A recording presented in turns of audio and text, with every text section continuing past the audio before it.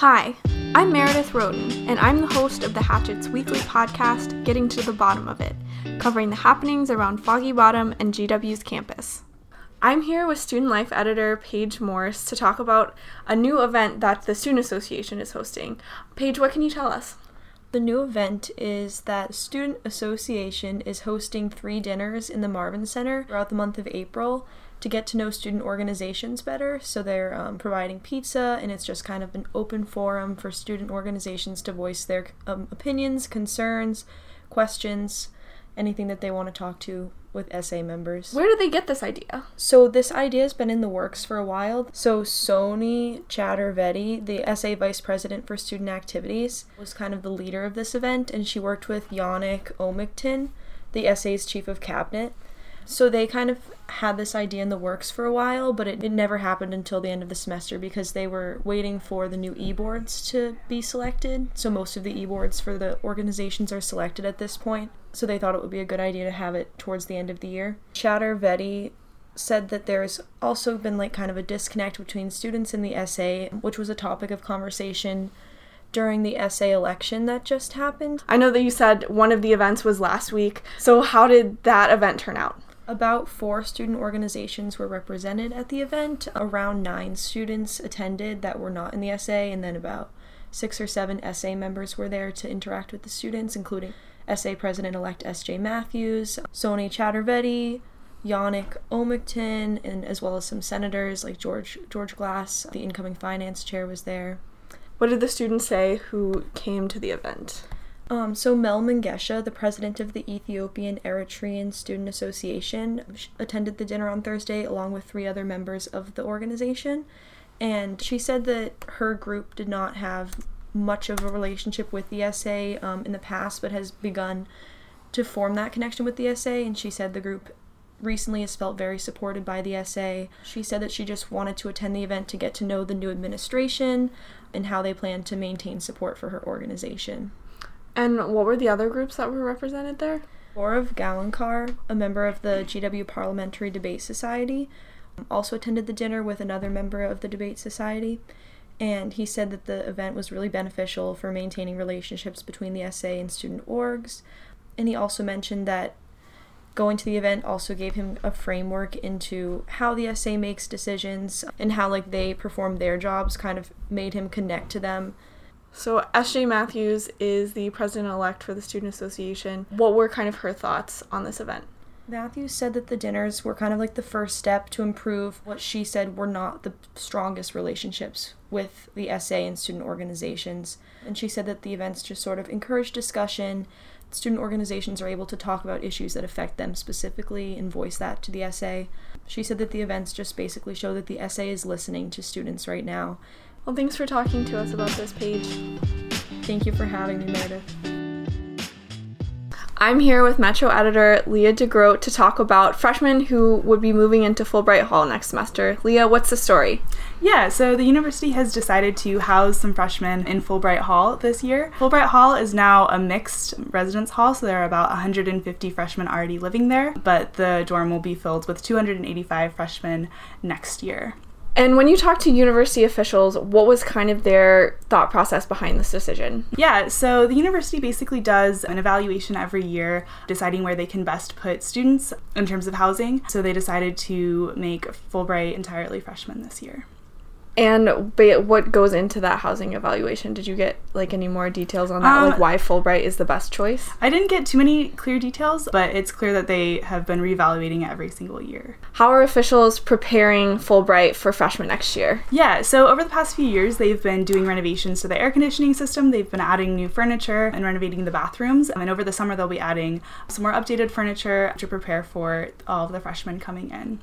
And I know you also spoke to the president of the Residence Hall Association. What was that conversation like? Yeah, so she said that the Resident Hall Association is really excited to have all of these freshmen in Fulbright next year. She said that some of the concerns they had is that there's just not a lot of community space in Fulbright. And as freshmen coming into GW for the first time, it can be hard to make friends at first. So she said that the Residence Hall Association is going to be really apt to that and make sure that they are having events and planning things so that freshmen can get out of their room and meet each other.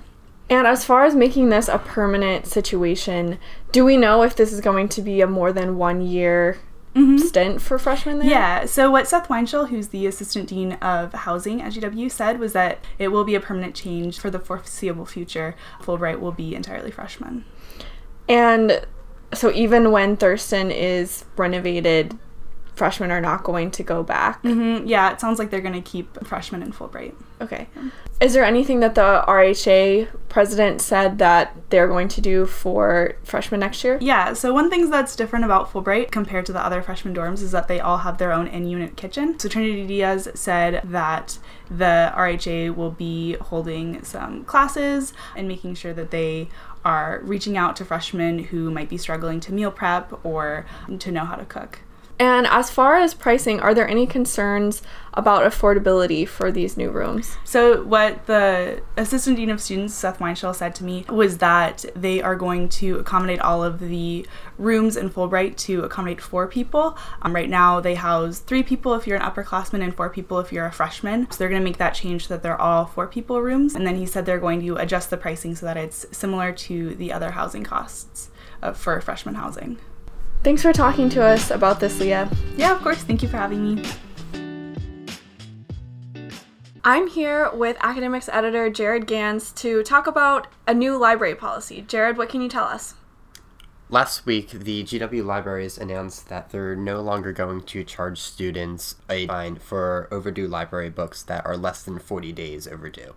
This includes all general collection books, so any books that are not in the library's reserve system. When you talk to university officials, why did they decide to do this? Geneva Henry, who's the Dean of Libraries and Academic Innovation at GW, said that the move will help ease the financial burden on students when they're already paying so much just to be at GW. She said students will still have to pay overdue fines for books that are in high demand, but the library will be monitoring them to see if they can also remove the fines for those as well. So I know that the library has had some budgetary issues in the past, especially with the loss of the library gift, making it a voluntary opt-in system instead of a mandatory thing.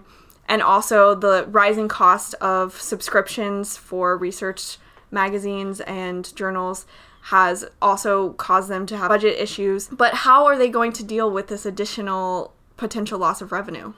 Right, the library hopes to be able to rely on their donors as well as use philanthropy to cover any funding that they're going to lose by removing these fines. Can you give me an example of another university that's done this? William Bloom, who is the head of access services at the library at Tufts University, said Tufts Library removed all daily fines for most of their materials in 2017. He said fines should be about changing students' behavior of turning in books late. He said that turning in a book late is not a consequential problem if no one else is demanding them. So that is why he said Tufts still has fines for reserve books that are turned in late, but for any general collection book, there are no longer fines. Now that there's no late fee, how can libraries ensure that books are getting returned on time? Experts said the burden is now put on students to be responsible members of the community and make sure that they are holding up their end of the bargain when they check out a book, that they will turn it in when it is due. Thanks for giving us the update, Jared. Thanks for having me. As we're approaching Earth Day, contributing culture editor Sydney Lee looked at some ways that you can celebrate sustainability around DC. Sydney, what did you find? Yeah, there's a lot of great ways that you can be sustainable on Earth Day and just every day. The first thing that I found is that shopping at local farmers markets is really good because it reduces what we call food miles, or the distance that imported food has to travel to get to grocery stores. So basically by going to any farmers markets, that is really good for the earth. Also looking into eating more sustainably, just like when you're going out for food, what did you kind of find there? I found this really great restaurant in DuPont Circle called Urbana, and they actually have a rooftop garden that they grow a lot of their produce from, so it goes straight from their garden to your dining table. Also use this cool technology called the biodigester, which converts your leftover food scraps into gray wastewater, and then it's transported through a drain system for treatment. Is this kind of more of a treat yourself kind of restaurant, or is it more affordable? I would definitely say it's kind of in the middle. It's casual Italian dining. So they have some dishes for around like $12 to $14, but then they also have some higher end dishes for $28 or $32. If you don't want to get off campus, what are your options for celebrating Earth Day? They have a great Earth Day fair at GW, which is being hosted by Sustainable GW, which is one of our orgs, and it's just happening in Kogan Plaza from 11 a.m. to 3 p.m., and there's going to be a lot of different events you can do, one of them being clothing swap, so you can bring in up to 10 items of gently used clothes or accessories and exchange them for other people's clothes. And then they also have their first annual Sustainable Cook-Off, which is where you bring a sustainable cooked dish and then you portion it into little bite-sized samples, and students will taste test and judge for the winner. Are there any examples of like dishes that are going to be available for that? Well, it really depends on what the students decide to cook, but a great way to cook sustainably is by using locally sourced produce, so like I said, from a farmer's market and stuff like that. Are there any other activities that students can do at the Earth Day Fair?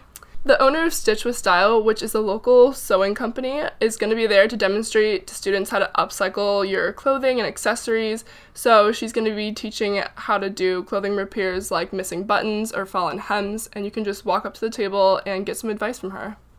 What other activities would you recommend for Earth Day? The College of Agriculture, Urban Sustainability, and Environmental Science is collaborating with a group called Casey Trees to plant a bunch of trees on Earth Day itself. So you can volunteer to plant trees on the University of the District of Columbia's Van Ness campus, which is really close to GW. Thanks for giving us a preview of Earth Day, Sydney. Thank you. Thanks for joining us on Getting to the Bottom of It.